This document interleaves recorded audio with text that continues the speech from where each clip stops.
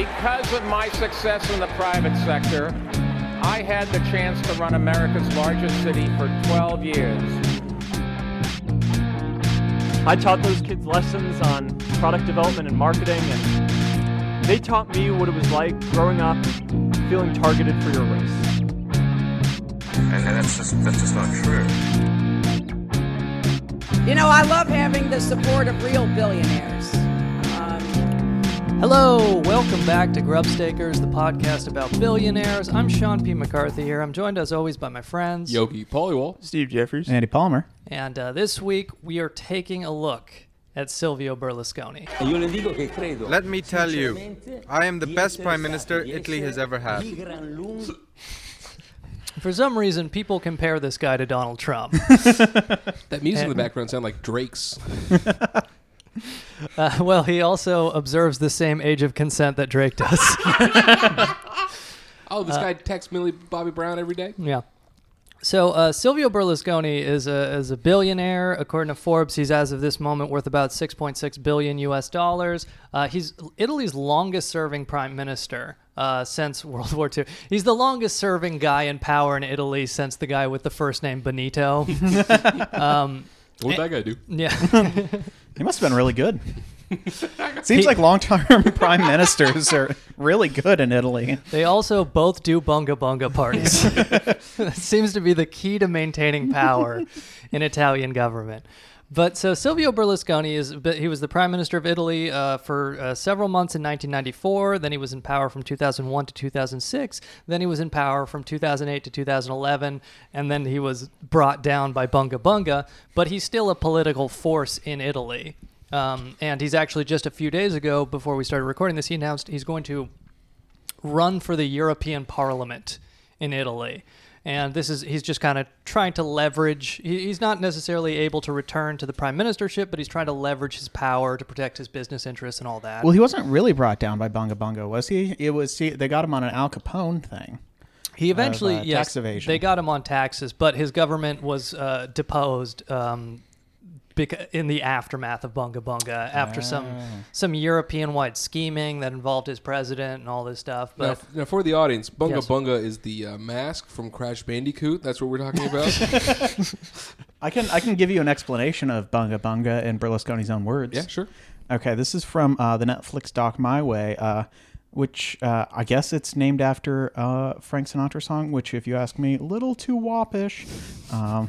Okay. Berlusconi's actually the less fascist between the two of them.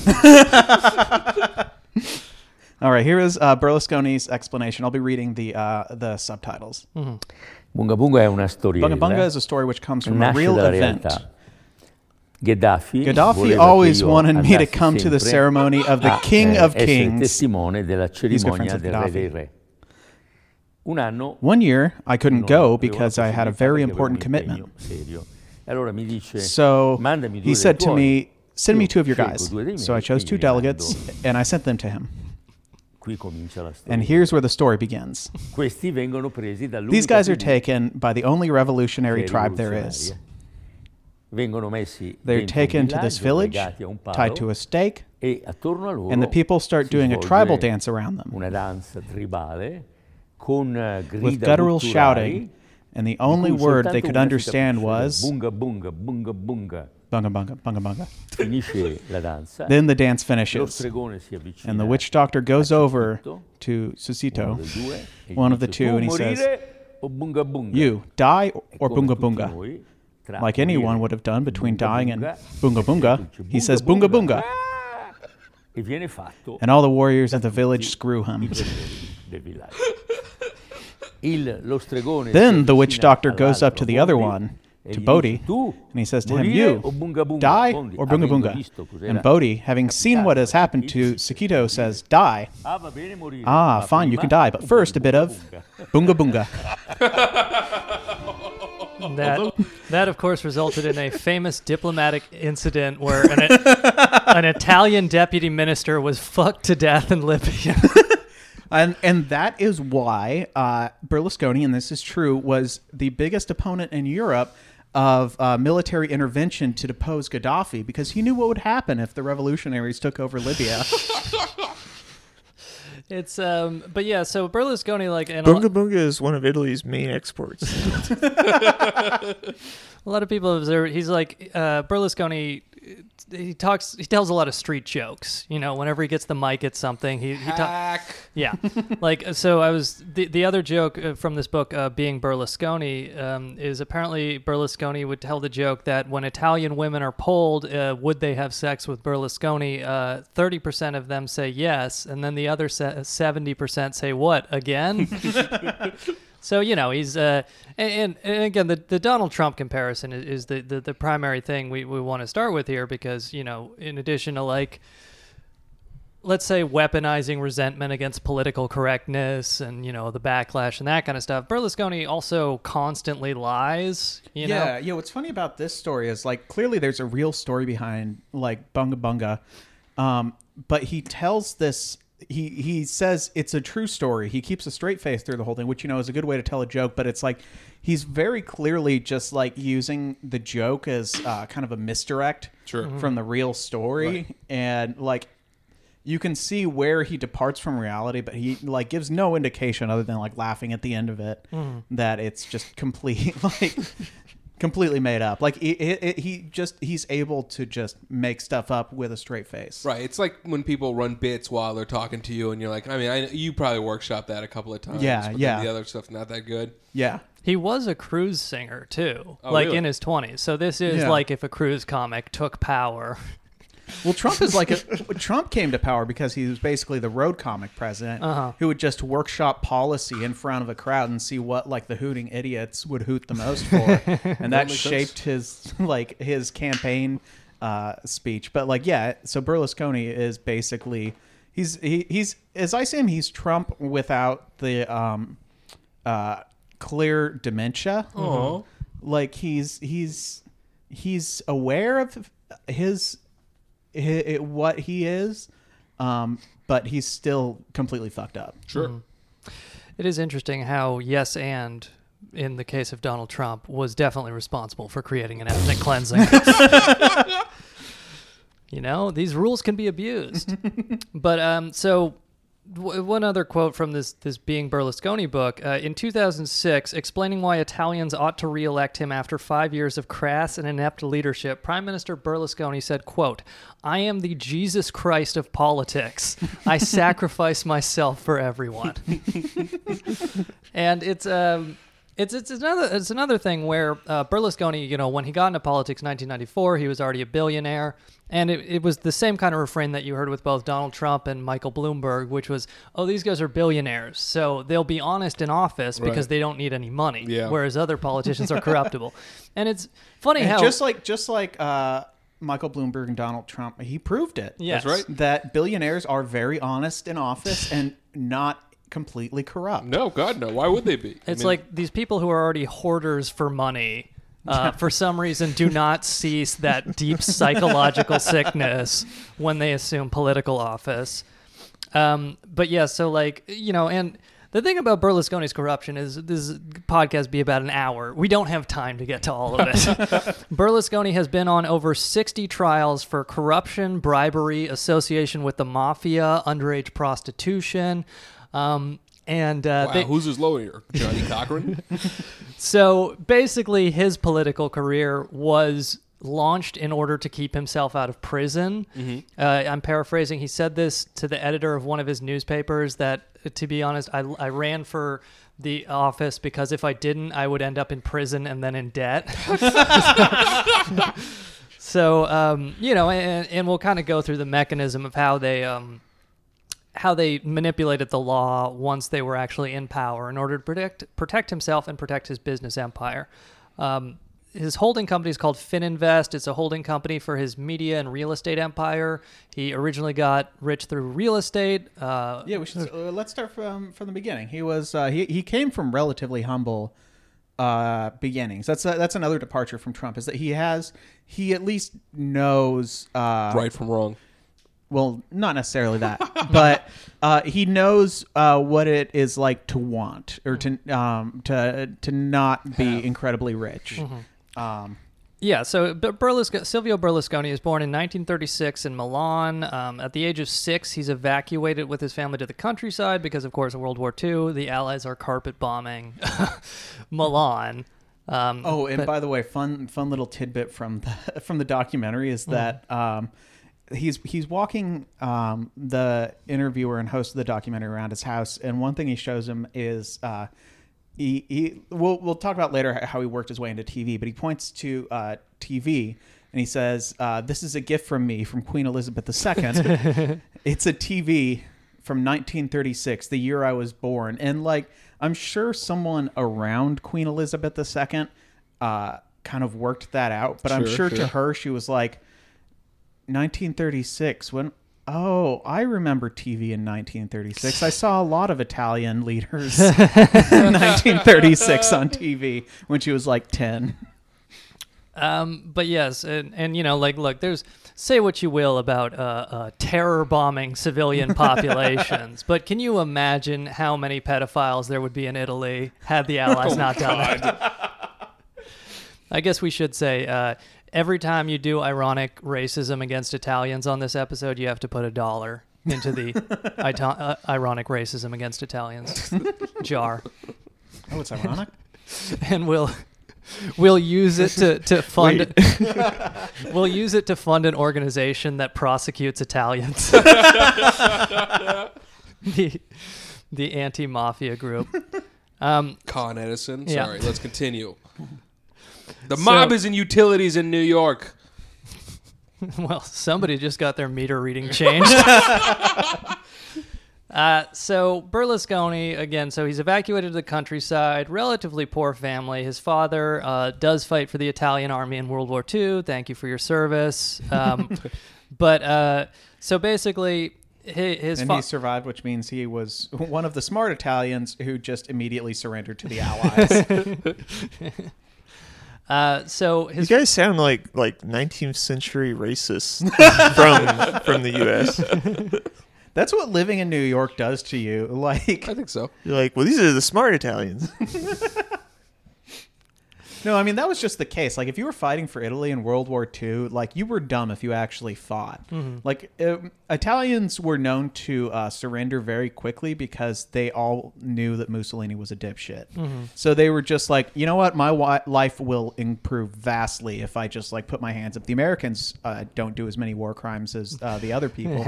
So, yeah. Tell that to Rocky.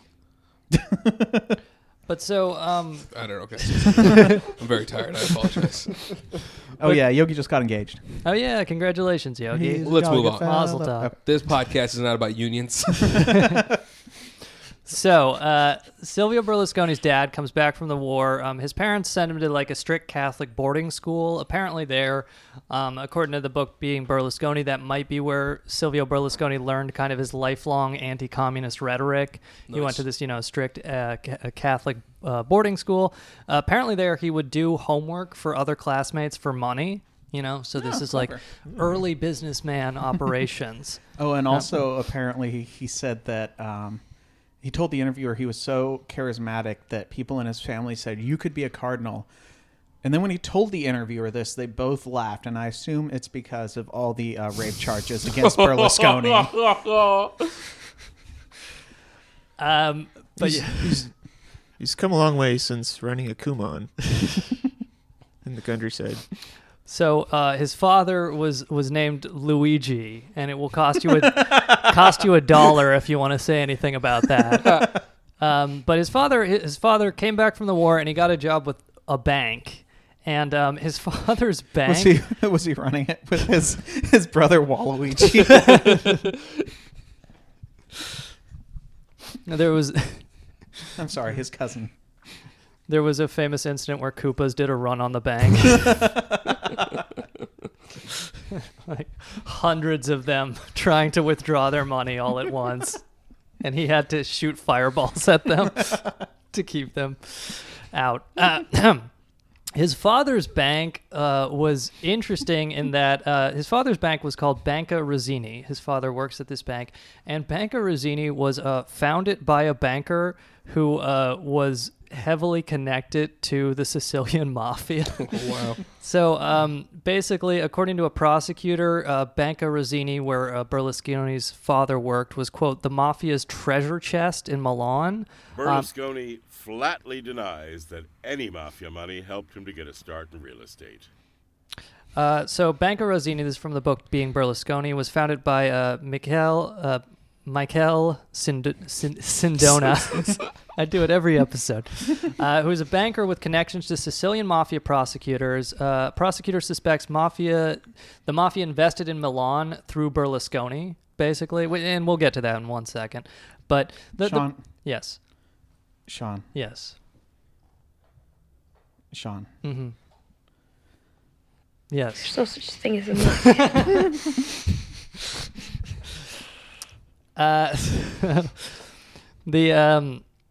The point that I was making here is like the question of where Berlusconi got his startup capital, because we mentioned he was born relatively lower middle class. Mm-hmm. It comes from this thing of ours. Berlusconi flatly denies that any mafia money helped him to get a start in real estate. Yes.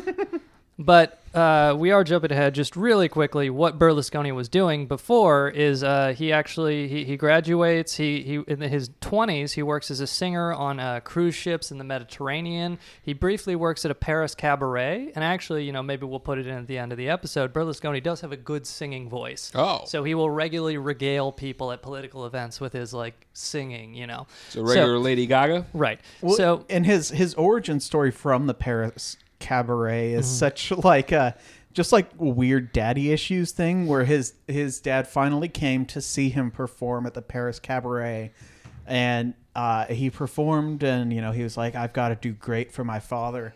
And then he's in his dressing room backstage, and his father comes in, crosses his arms and says, do you want to sing for the rest of your life?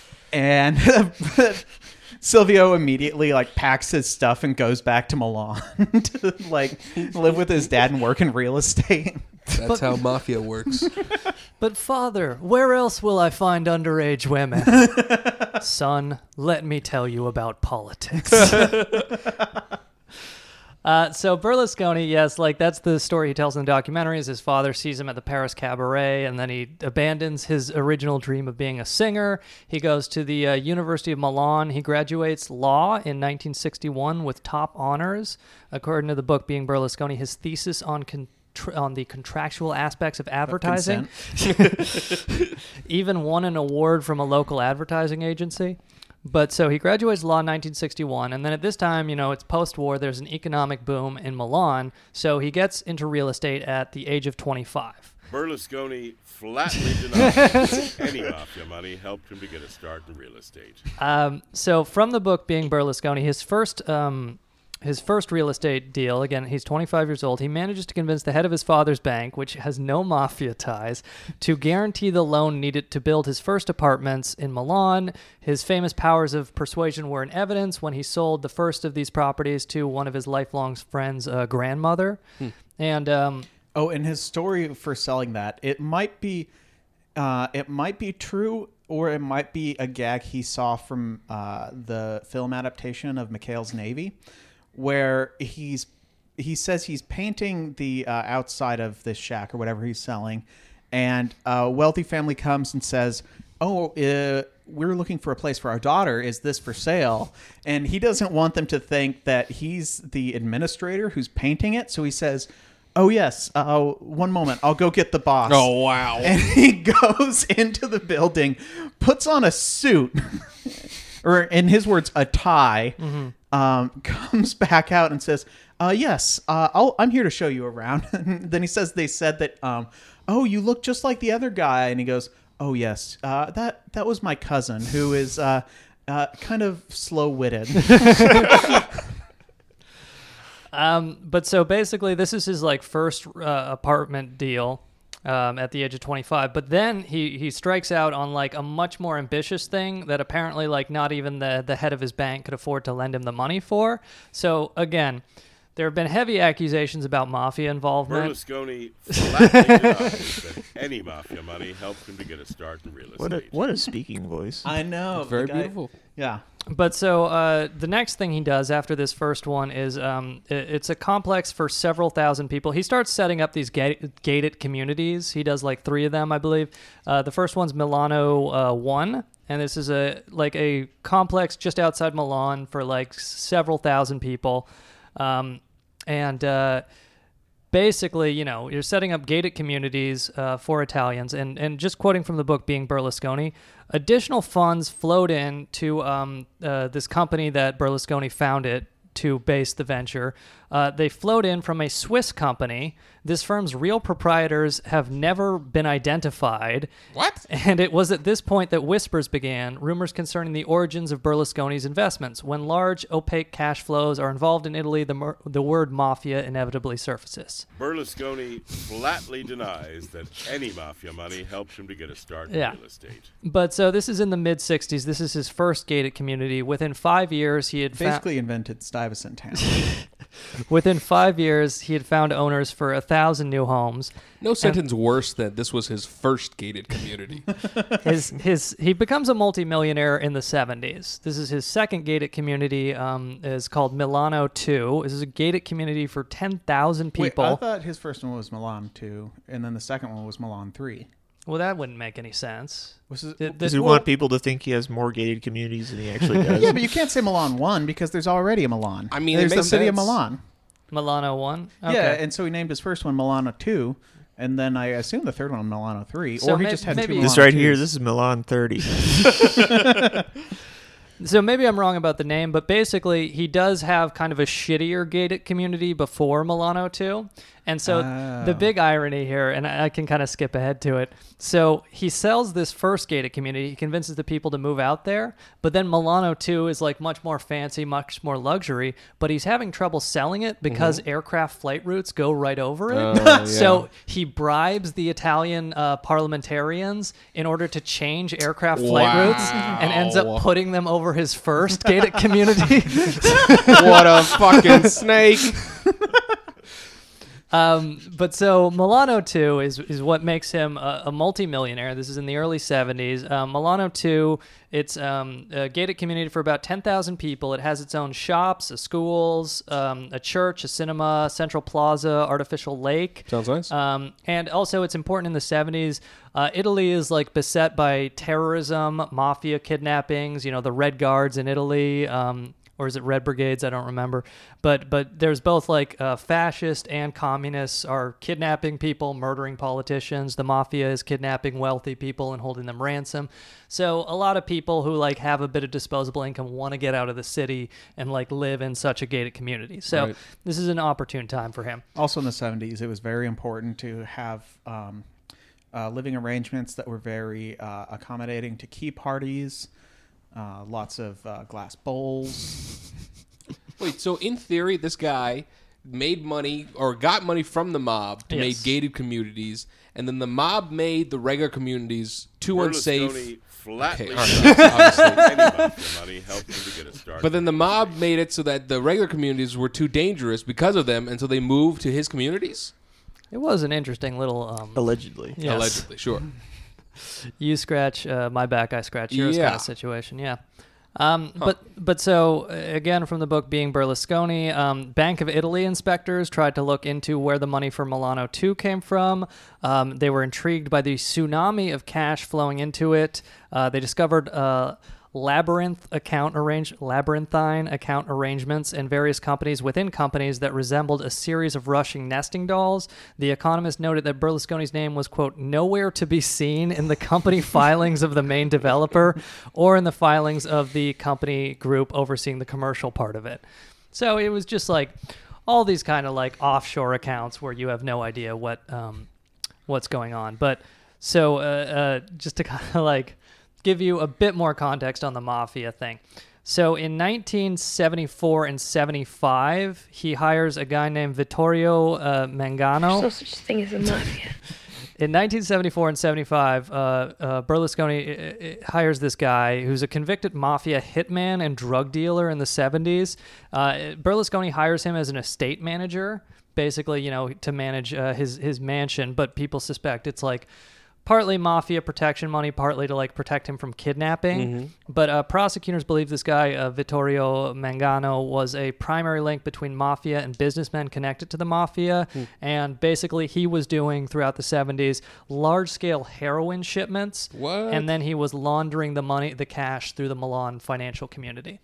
And so basically what's alleged by prosecutors, and then this is from the book Being Berlusconi, is that in 1974 there was a meeting between Berlusconi, several Cosa Nostra associate, and the high-ranking boss Stefano Bontati,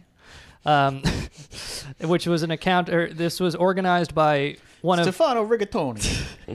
One of Berlusconi's like lifelong friends and businessmen was also like connected to the mob and like set up this meeting. And according to the Being Berlusconi, at this meeting, a deal was struck. Berlusconi received protection from other mafia clans, plus backing for his construction business. This is 1974, and protection of broadcasting plans in Sicily in return for large amounts of cash. But in addition, it seems likely that Cosa Nostra benefited by having somewhere to launder its dirty money while reaping its returns as a secret shareholder. Berlusconi flatly denies that any mafia money helped him to get a start in real estate. Again, from the book, one mafia informer said that that from 1978 onwards, Berlusconi's Fininvest holding group paid some $130,000 a year in protection money to keep its TV transmitters in Sicily operational. Another high-profile informant claimed that Berlusconi poured as much as 600 million lira, about $400,000 a year, into Cosa Nostra's coffers, which was tied to his business activities in Sicily. Wow. Berlusconi flatly denies that any mafia money helped him to get a start in real estate. Well, we've heard Berlusconi's take on this. But yes, so and we mentioned his lawyer. That is the man who brilliantly did the documentary. Where he basically sucked off Berlusconi for 14 months. Nice. And then, and he would just ask Berlusconi, like, he pretty much point wrote blank. the book. Yeah. and then he, when they edited it together, they put like the most incriminating parts in it. And one other thing about Berlusconi's political career and the ties there, the suspicion was and still is he's always polled extremely well in key parts of the Italian South. So the suspicion was and is that mafia clans trade blocks of votes for political favors with him, in parts of Sicily and Calabria. But anyway, so regardless of where the money came from, it's from this real estate holdings that he's able to really build himself up into a mogul. A media mogul, yes. And so he sets up in 1979, he sets up his first TV company. But Italian media law at this time is essentially that there can be no private national TV broadcasters. There's a couple different state channels, which are the national channels, but private individuals are allowed to buy local channels. So Berlusconi's insight is essentially, in his words, the national television was in the pocket of big government. Berlusconi, his way around this is essentially he starts buying up local stations and then he has them show the exact same programs but a few seconds apart. Oh, what? So, this is his way. Is essentially he de facto creates national private TV network. He buys the TV rights. He just like reverse engineered the network. Yes. He buys the TV rights to the American show Dallas in 1978. He buys Dynasty in 1981. So he kind of like his strategy is he shows, reruns of popular American shows, but he also shows, scantily clad women and trashy TV. And he also... a shot at JR. He also kind of cut out the ad agencies and went directly to the businesses to get them to advertise. Apparently, like state TV was pretty stodgy about like the kind of advertisements they would show, whereas he was like much more unscrupulous. He would show advertising for anything, and so his formula for success works to the point that by 1984, he's able to buy out the two chief rivals for national television because two other people thought up this idea. He buys them out by 84. So essentially, by 84, there are 3 private national networks. He controls all of them. Nice. And there are 3 major state networks, which he will soon be elected and control. But so his power is briefly threatened in 1984 because, again, there is this law that's very clearly being broken by him. So in 1984, the government briefly shuts down his TV stations because they are clearly violating the law against national private broadcasting. But Berlusconi is able to bribe the then, quote, socialist prime minister, a guy named Craxi. And Craxi was a regular dinner guest of Berlusconi by the late 1970s. In October 20, 1984, after the government shuts down Berlusconi's TV station, Craxi calls an emergency meeting and produces... Tankies, tell us again why ideally socialism is about a centralized, powerful government and that's the best road to redistributive policies. So Craxi, he calls this emergency meeting that, quoting from Being Berlusconi, these emergency decrees, they skirt the need for parliamentary scrutiny and thus avoid the obvious inconvenience associated with the democratic process. Basically, the Craxi decree allowed national commercial TV broadcasts to resume and Berlusconi's revenue to keep pouring in, and it's supposed to, only last 6 months, but then if the parliament doesn't do anything, it's just kind of like de facto stays going. So basically, this Prime Minister Craxi would eventually be convicted and have to flee the country because of accepting a bribe from Berlusconi, but Berlusconi bribes him. He does an emergency decree to keep Berlusconi's stations on the air, and then Berlusconi's able to keep his cash cow going. And that kind of continues throughout the 80s. Berlusconi, he buys the company that controls a news magazine called Panorama. And in this case, Berlusconi's lawyer would actually be convicted of bribing the judiciary in order to make this go through. Like some other mogul was originally buying this company, and then Berlusconi... his lawyer bribed the judges hearing the case in Rome, and apparently he bribed them so effectively that not only did they give Berlusconi this company he's trying to buy, but that the judges give him 2 of the companies controlled by this mogul. Oh my God. Which is completely nonsensical. And then Berlusconi's actually encouraged by his political allies to give them back. But so basically... by 1989, Berlusconi has really consolidated his media holdings. Again, so his lawyer was bribing the Roman judiciary. Again, his lawyer would be convicted of this at a later date. But the important thing is that, quoting from the book, Berlusconi by 1989 had 3 of the 6 major national TV channels. The other 3 are all government-run. He had a newspaper, an important news magazines, and he also controlled 60% of Italy's TV advertising market. And so in 1989, the government again tries to pass a law regulating media ownership. The idea is that lots of different Berlusconi opponents are like, he shouldn't have 3 of the TV stations. He should have to sell 2 of them or whatever. So it falls to this Republican Party member in Italy named Oscar Mammì. Oscar Mammì. He's supposed to write this TV regulation law.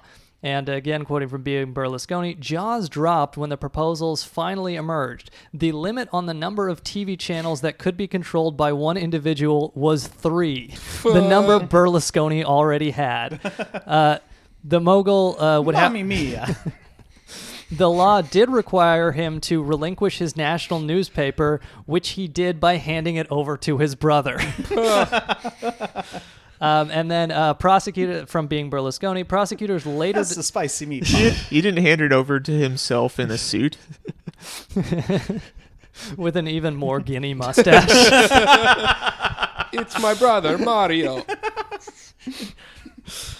Thank you. You know what the Italian public said when they heard that? Wah! he had to hand it over to a larger version of himself with some sort of raccoon tail. So prosecutors, from the book, prosecutors later discovered that the man who drafted the legislation received a payment of $500,000 from Berlusconi's Fininvest holding company. He maintained that it was a consulting fee. Prosecutors also investigated the claim that there was a much bigger payment of about $8.3 million originating from Fininvest and given to the political party of the man who drafted the legislation. But basically, this court was tried in Rome, and because Berlusconi's lawyer had been bribing the Roman judiciary, no influential persons in this were ever put in court. But so basically, this is how Berlusconi, fights off challenges to his media empire. But this is important because essentially throughout the 80s, he has a lot of political friends. He's paying bribes, but there are various people putting him in his sights. And so what happens in Italy is from 1992 to 1994, there's what's called Bribesville. And Bribesville is basically it's a scandal that discredits the entire Italian political establishment, like both the nominally socialist and the center-right parties and stuff. They're all caught up taking money, including, Prime Minister, at this point, former Prime Minister Craxi is, convicted of bribes, and all these other magistrates. It's kind of like what happened in Brazil recently with Operation Car Wash, where it essentially showed that every prominent member of the mainstream political establishment on both sides was taking kickbacks. Like any construction project, you'd have to skim off a little to pay bribes to the politicians. And the magistrates, aggressively prosecuted all of these different political figures from 92 to 94. And Berlusconi has to enter politics at this point because essentially all of the politicians who'd been protecting his media empire were completely discredited. And all that were left were Maoists? Yes. So basically, Berlusconi was very worried about a leftist or, straight up communist government coming to power and seizing his TV stations or making him sell them off or whatever have you. So this is what leads Berlusconi to enter the political fray in 1994, this complete discrediting of basically all of the political parties that had protected him up until then. And I'm sure there were no larger interests propping him up so that maybe there would be a charismatic figure in place to stop a left-wing government from having control of Italian politics. Go ahead and say that, Andy. Well, actually, just guessing. If you want to get into some conspiracy stuff, Berlusconi is also a member of the Propaganda 2 Masons. The P2 Masons are kind of a secret anti-communist society that's in Italy. And basically, P2, from the book being Berlusconi. I know who they are. They hid the national treasure. From the book, P2's stated aim was to save the country from the Italian Communist Party by infiltrating trade unions, political parties, and the media. Basically, so the FBI. Berlusconi joins it in, I believe, 1978 or 1977. Mm-hmm. The book speculates that he probably just joined it. He joins in 1978. The book speculates that Berlusconi probably just joined this in order to network, get more political connections for his business empire, get more clients for his business. But funny story about P2 is they buy some nominally center-right journal when it has Italian political paper, when it has financial troubles, and then suddenly it starts being militantly and violently anti-communist, but also weird, inexplicable news stories start appearing that people believe are coded messages to CIA agents and other intelligence figures. And another thing, in 1978, in which a Christian Democrat ex-premier was held hostage by the Red Brigade, the terrorists I mentioned earlier. It's so weird how Berlusconi fell out of power right after he opposed the deposition of Gaddafi. One editorial in the formerly moderate newspaper called for democratic rights to be suspended and suspected leftist sympathizers to be rounded up in 1978. So, it's one of those things where Berlusconi paid the 100,000 lira membership fee and joined in 1978. He never really left.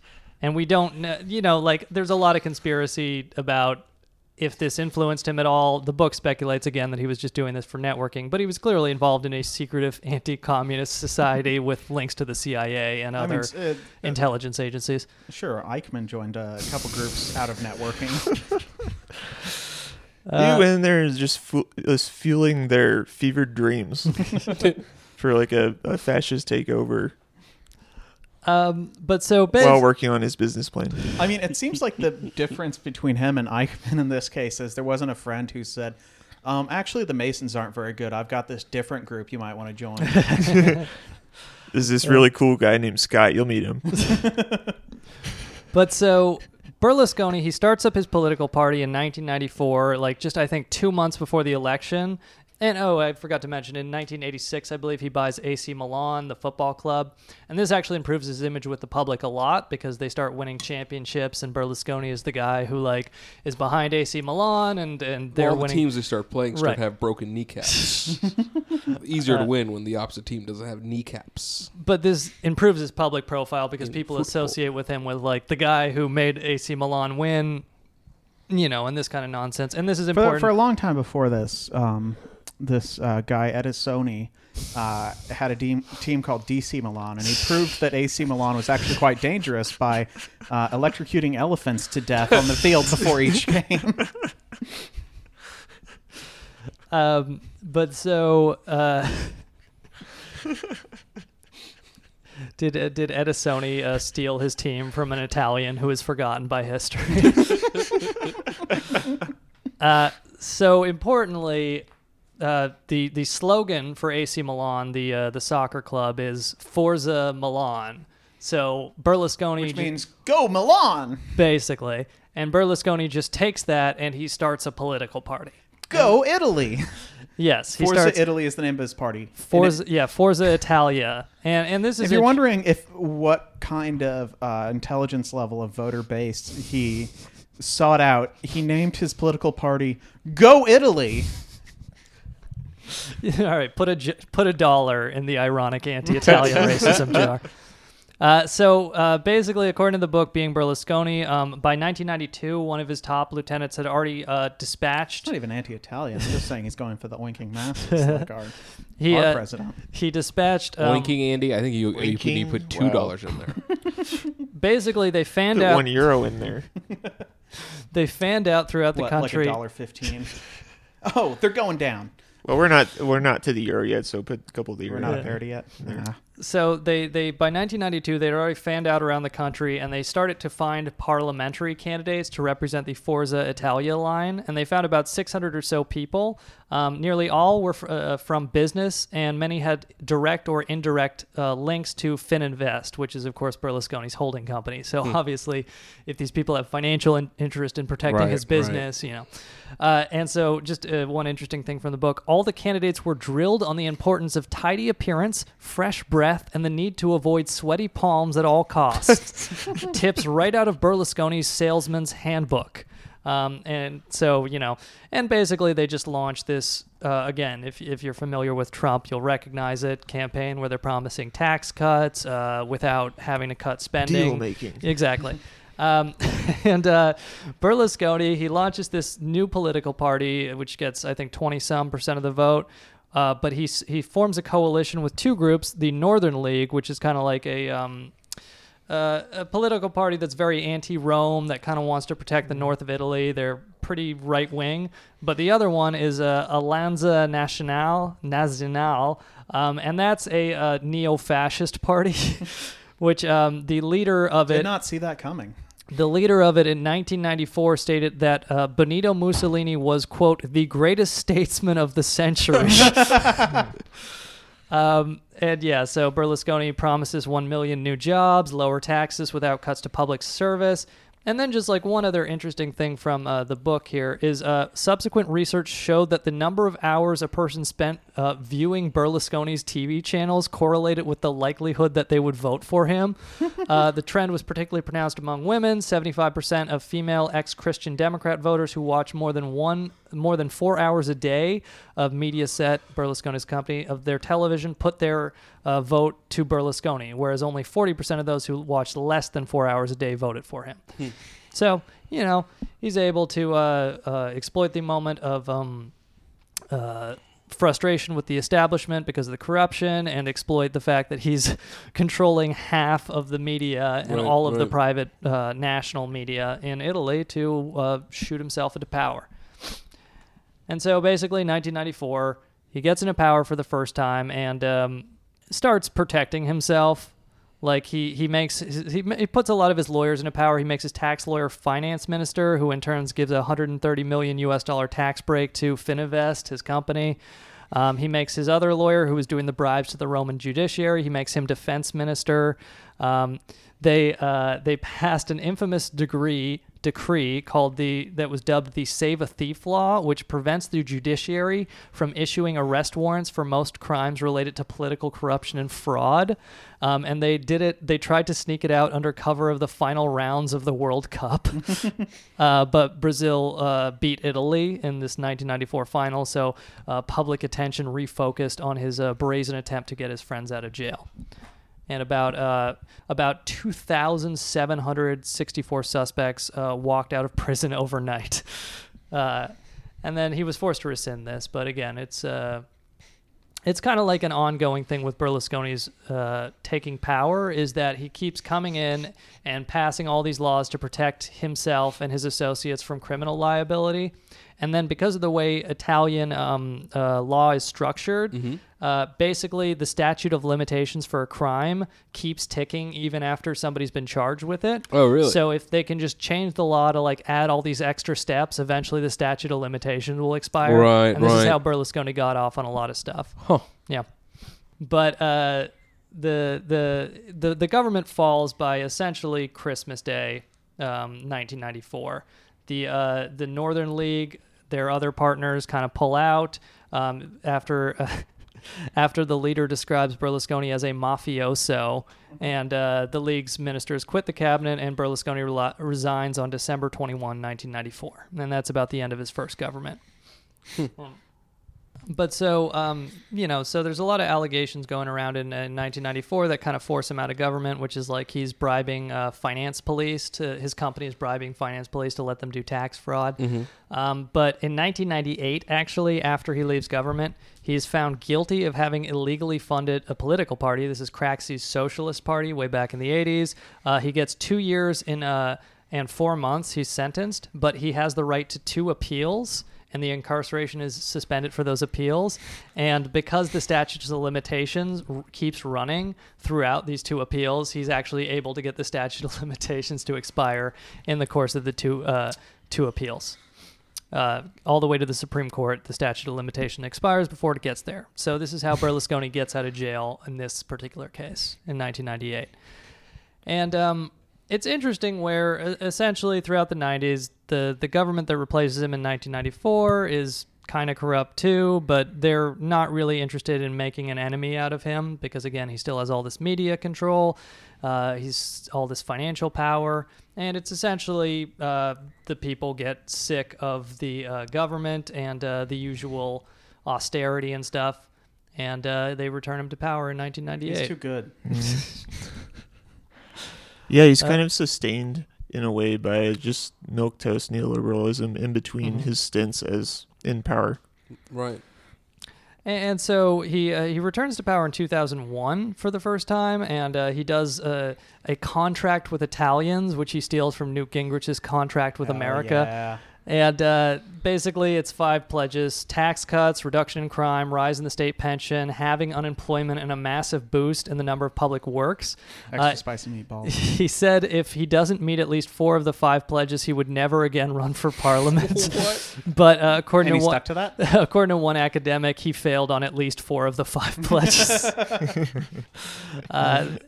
And so he comes back in 2001. He does amnesty for tax dodgers right away,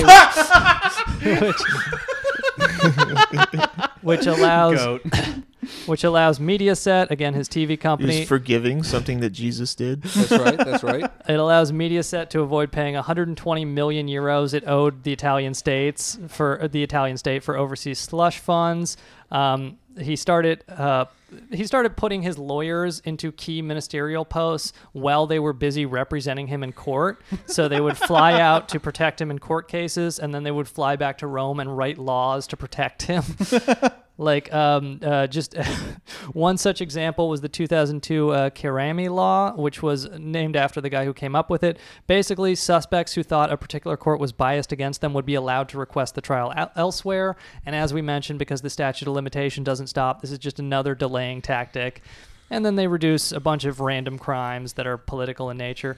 Oh, but the funniest thing they do is in 2001, they withdraw government protection for magistrates that are investigating him. And so, of course, a lot of these magistrates are like anti-mafia. Famously, in 1992, one of them is blown up by a car bomb. So, you know, these people are like under threat of their lives trying to investigate the mafia. And he essentially says, oh, yeah, his interior minister says they're not going to do state protection for all these people who just happen to be investigating him. But, you know, and it kind of just goes on like that. So I guess we could talk about his gaffes I think we should talk about his successes. Yes. He said he has addressed U.S. Congress, and they let him know that he set the record for longest standing ovation. What? Really? He...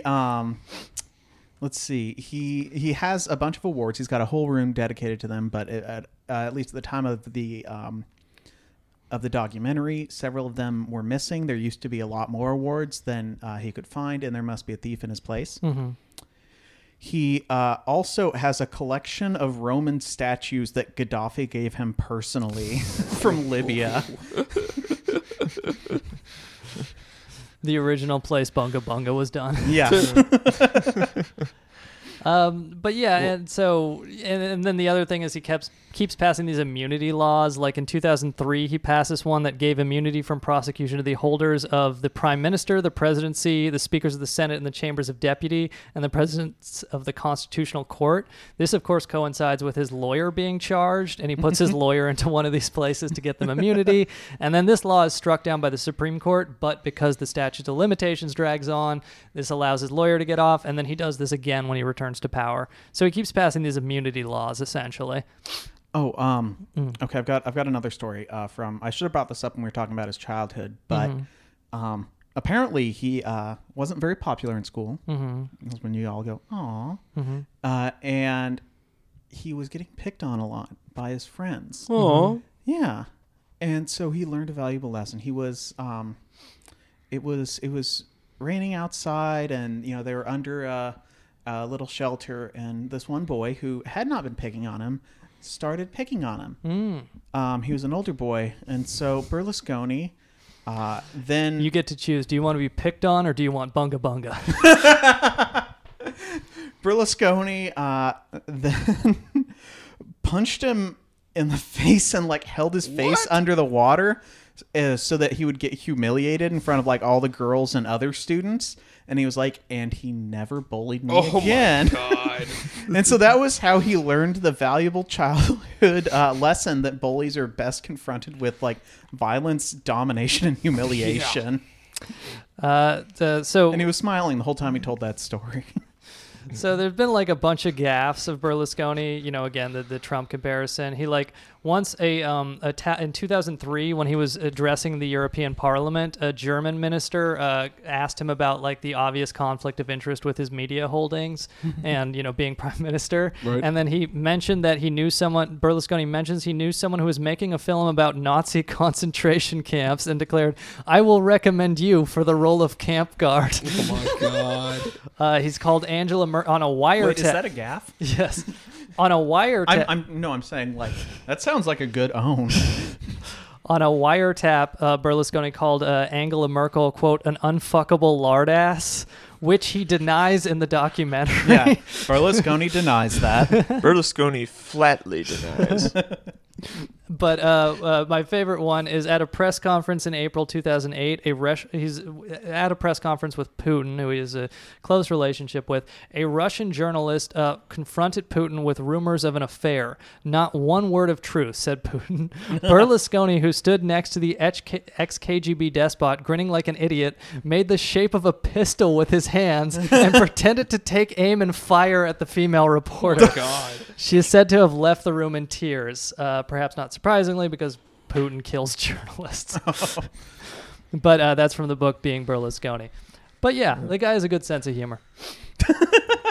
But so, and again, there's a subsidy in this 2001 to 2006 government to Mediaset. Basically, they give them a massive taxpayer subsidy in order to convert to digital television. We don't have time to go through all of the corruption that occurs here. But he has a collection of 300 paintings of him that people have sent him, and that includes one painting of Mussolini. That in the documentary, the camera finds its way to it, and then he walks up in front of the camera and goes, "Don't film this one, guys, because it's dangerous." What? Yeah. Anyways, that's you might recognize that from the image for this podcast. So the other thing is, besides this subsidy, he loses power in 2006, partly out of anger of, not his incompetent management, partly out of he participates in the Iraq War enthusiastically, which the Italian public hates. But one of the last things he does is he does a law that means convicts age 70 or over never go to prison. And then this is right around when the time his 70-year-old lawyer gets convicted. So his lawyer spends 3 days in jail because of this law after his conviction. And then, of course, Berlusconi gets thrown out of power. But the guy who comes after him, Prodi, we've got Prodi, is kind of a technocrat. Again, they're trying to manage this euro standard, which is you have to keep your budget deficit to 3%. It's the Maastricht Treaty. Yeah. You have to keep your budget deficit to 3% of GDP, and of course he does this. After all that shit, what takes out Berlusconi Yeah. is standing up to the austerity police. But so, no, I mean, it kind of does give him the opportunity to return to power because he's okay. So he's he eventually defends it. Right, before that, he's taken down in 2006, and then this guy who comes after him actually starts enforcing tax collection more strictly, and, to try to comply with Maastricht Treaty. Right, and doing all this austerity and stuff. And so, what happens is. Berlusconi's able to force a vote of no confidence by bribing someone in the Senate about €3 million to change sides. And this is in 2008. And so there's a vote of no confidence, and there's another election. And basically, people started talking about how this guy Prodi was enforcing taxation much more strictly than Berlusconi had. And so as soon as Berlusconi was reelected in 2008, he's out of power 2006 to 2008, tax revenues fall sharply again. And it is just an interesting thing here. From the book Being Berlusconi, they're quoting an antique dealer who says, quote, "Here from the day Berlusconi won the election, people stopped issuing receipts. Artisans, plumbers, and medical consultants, shopkeepers, all of them, restaurateurs and hotel owners start issuing fake ones." So basically, he's able to return to power because a lot of people know that he's not going to enforce tax collection right. the way his predecessor would. So it's just kind of an interesting thing where austerity allows him to come back to power despite many people knowing that he was corrupt. Yeah. I mean, we've talked a lot about how he consolidates his power of his media empire and how much of an advantage that is for him in his elections. Mm-hmm. But kind of eventually that his luck with that kind of runs out, and he has to get into power simply to maintain that empire. Mm-hmm. But there's a secondary thing where the austerity politics and neoliberal parties like the so-called Socialist Party or the Christian Democrats are their milquetoastness basically allows him to not have a competent competitor in those elections. And the Maastricht criteria in particular, which he's eventually comes back to be a huge champion for Maastricht criteria. Right. And the euro, staying in the euro, defying his northern, what are they called? The Northern Coalition. Mm-hmm.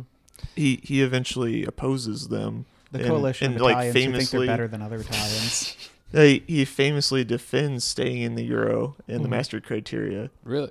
Yeah, unpopular at the time. Yeah. Well, so it's interesting where essentially he comes back in 2008, and then this is where all the wheels come off. Where like I think there's speculation. I think his mother dies in 2008, and she was like kind of because he was always having affairs and these kinds of things, but he was more keeping it out of public view. Like I think at least going back to 2006, there were rumors that he was having these sex parties at his different villas. And so, but interestingly enough, he comes back 2008. Within 2 months, they do another immunity law, which of course gets struck down, but allows the stat. Take me. His first wife's silhouette seemed to say to him. They do this immunity law, which gets struck down, but again drags out the statute of limitations. But importantly, this final term, he starts appointing women that he wants to have sex with to various government jobs. He appoints beautiful women with no qualifications to education minister, environmental minister, tourism minister, and equal opportunity minister. 2 of them are heard on a wiretap talking about the best ways to give him oral sex. So it's really just kind of all falls apart here. Okay, Sean, I'm sick of white men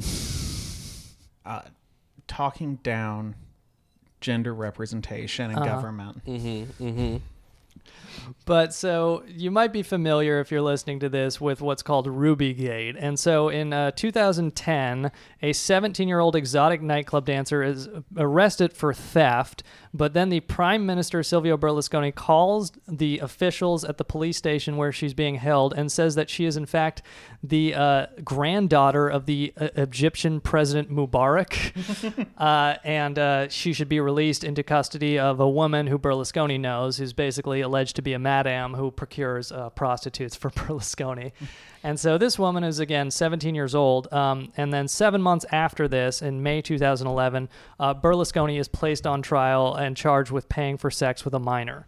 And this is where the entire bunga bunga parties and such kind of spills into the public light. And there's just like tons of witnesses and evidence as to what went on at these bunga bunga parties. It's all pretty weird. Like one girl describes them as nude girls would dance around a giant phallus, like a statue of a giant penis, while they chanted Berlusconi's theme tune, which roughly translates to "Thank goodness for Silvio." Apparently, according to the testimony of the 17-year-old, an Italian court, the night that she was at the bunga bunga party, there was a stripper dressed as Obama. Female stripper. I think she was black, so it wasn't problematic. Dressed as Obama. Just imagine that as a world leader being like, I need to see the American president as someone I want to have sex with. Let me be clear. You can choose death, or you can choose bunga bunga. So if you like your bunga bunga, you can keep it.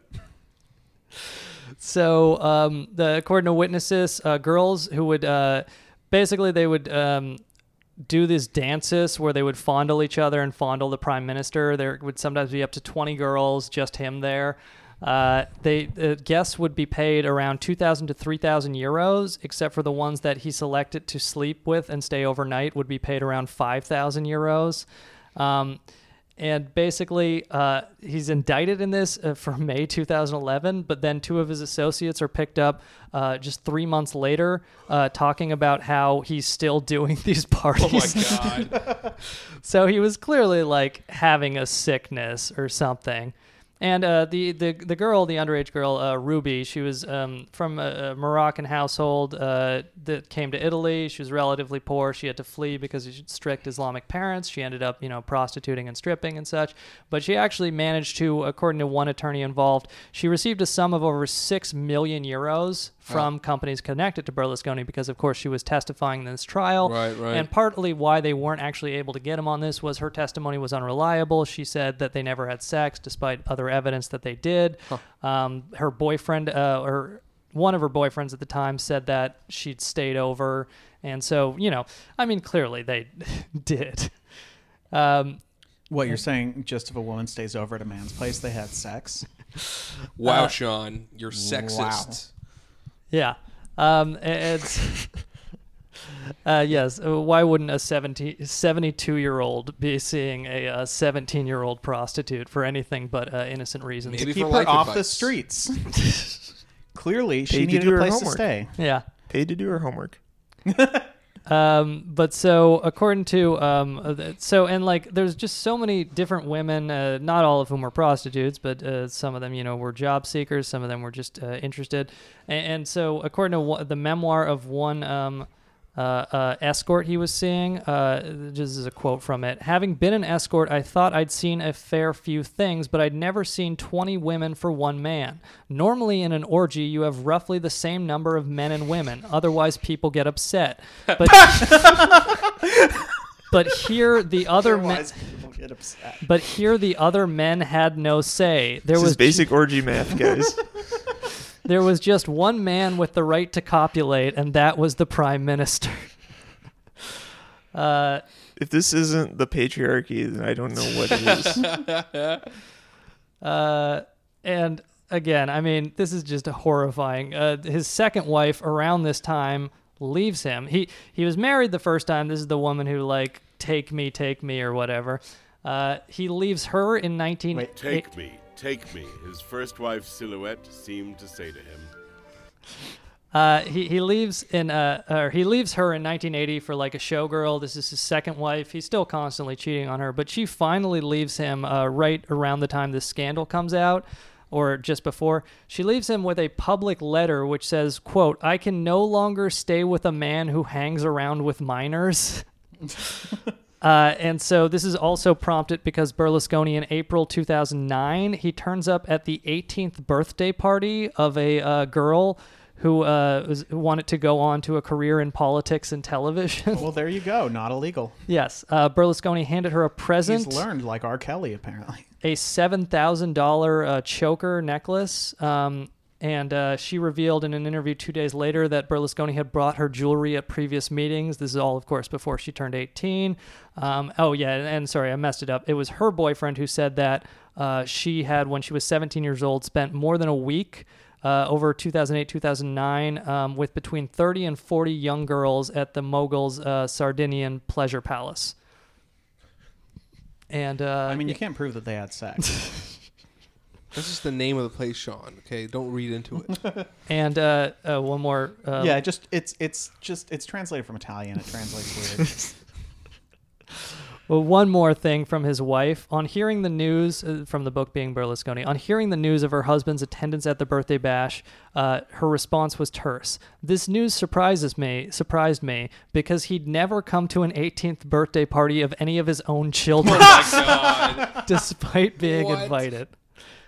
And so look, it just kind of goes on like this. We unfortunately we can't get to all of the pedophilia and corruption Silvio Berlusconi has been involved in, but I think we could reveal here that we wanted to do an episode on Jeffrey Epstein next week. We will be doing that, so we wanted to ease you into it by gradually lowering the age of consent that the billionaires were talking about. Respect.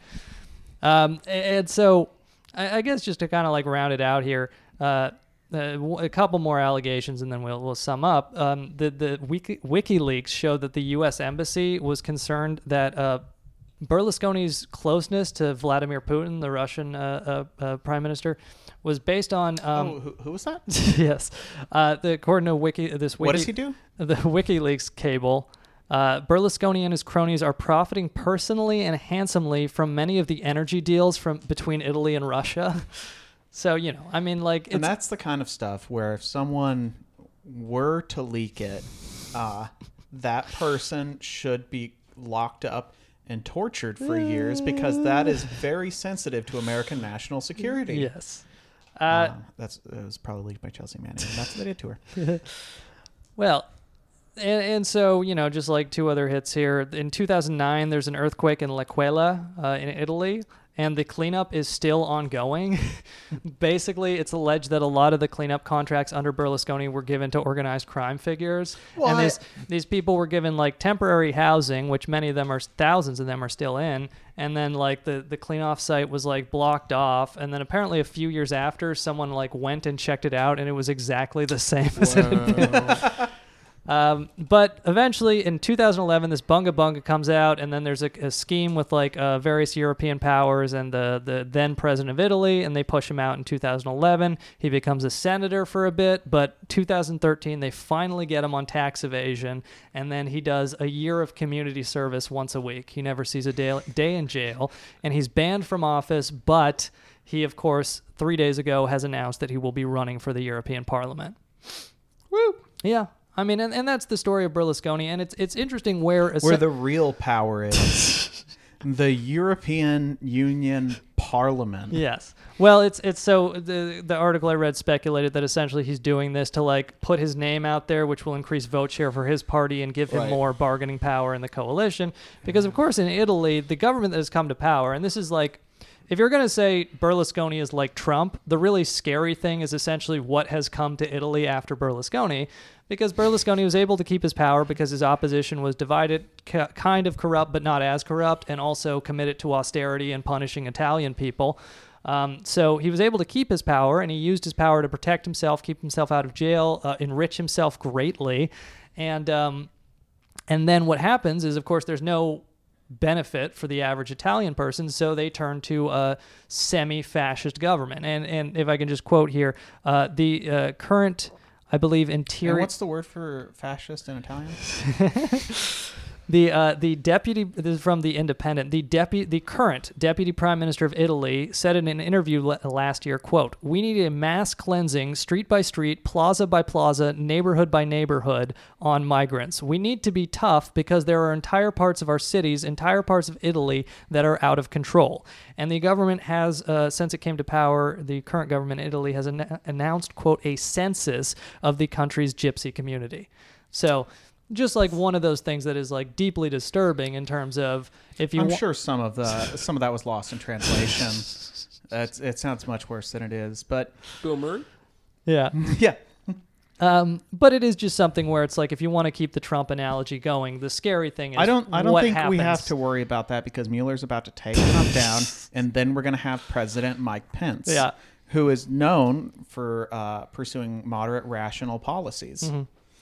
But it is just like one last little hit of corruption. Research published in 2014 found that there was a significant bias towards advertising with Berlusconi's TV stations during the time he was in power. No, really? The authors said companies tried to court political advantage by directing advertising to the mogul's TV channels. So it's something where it's like, again, he said, I'm a billionaire, I don't need money, but of course he's greatly enriched himself with the prime ministership. Right. And it's not clear that he's done anything except enrich himself and have sex with children. So... good billionaire. So he's a real Michael Bloomberg. We're going to have to beep that name. Yeah, look, couldn't get to everything, but I guess any closing thoughts on Mr. Bunga Bunga? It's a pretty good test of our new purpose of, are billionaires useless? Yeah, and so we're going to slowly shift from is there such thing as a good billionaire to is there such thing as a useful billionaire? And you know what? I think this guy's pretty useful. Now look, Berlusconi sounds pretty bad listening to this episode, but if you check us out next week and listen to our Jeffrey Epstein episode... We've just been gradually ratcheting up the debauchery every single episode, starting with Oprah. And it's gotten to such an extreme that the only next logical step is to go to Epstein. Anyways, I do want to say heartfelt congratulations to our co-host Yogi. Oh yeah, for ending his life of sin and getting engaged. Monogamy is my gummy now. Yeah. So now we got one engaged grubstaker, one married grubstaker, and Stephen and I are living together. Two filthy pigs. Under the ire of the Lord. All right, can we wrap this up? I can't wait to come to Yogi's last Bunga Bunga party. And with that, I'm Yogi Pollywall. Steve Jeffers. I'm Andy Palmer. I'm Sean McCarthy. Thanks for listening. Check us out next week.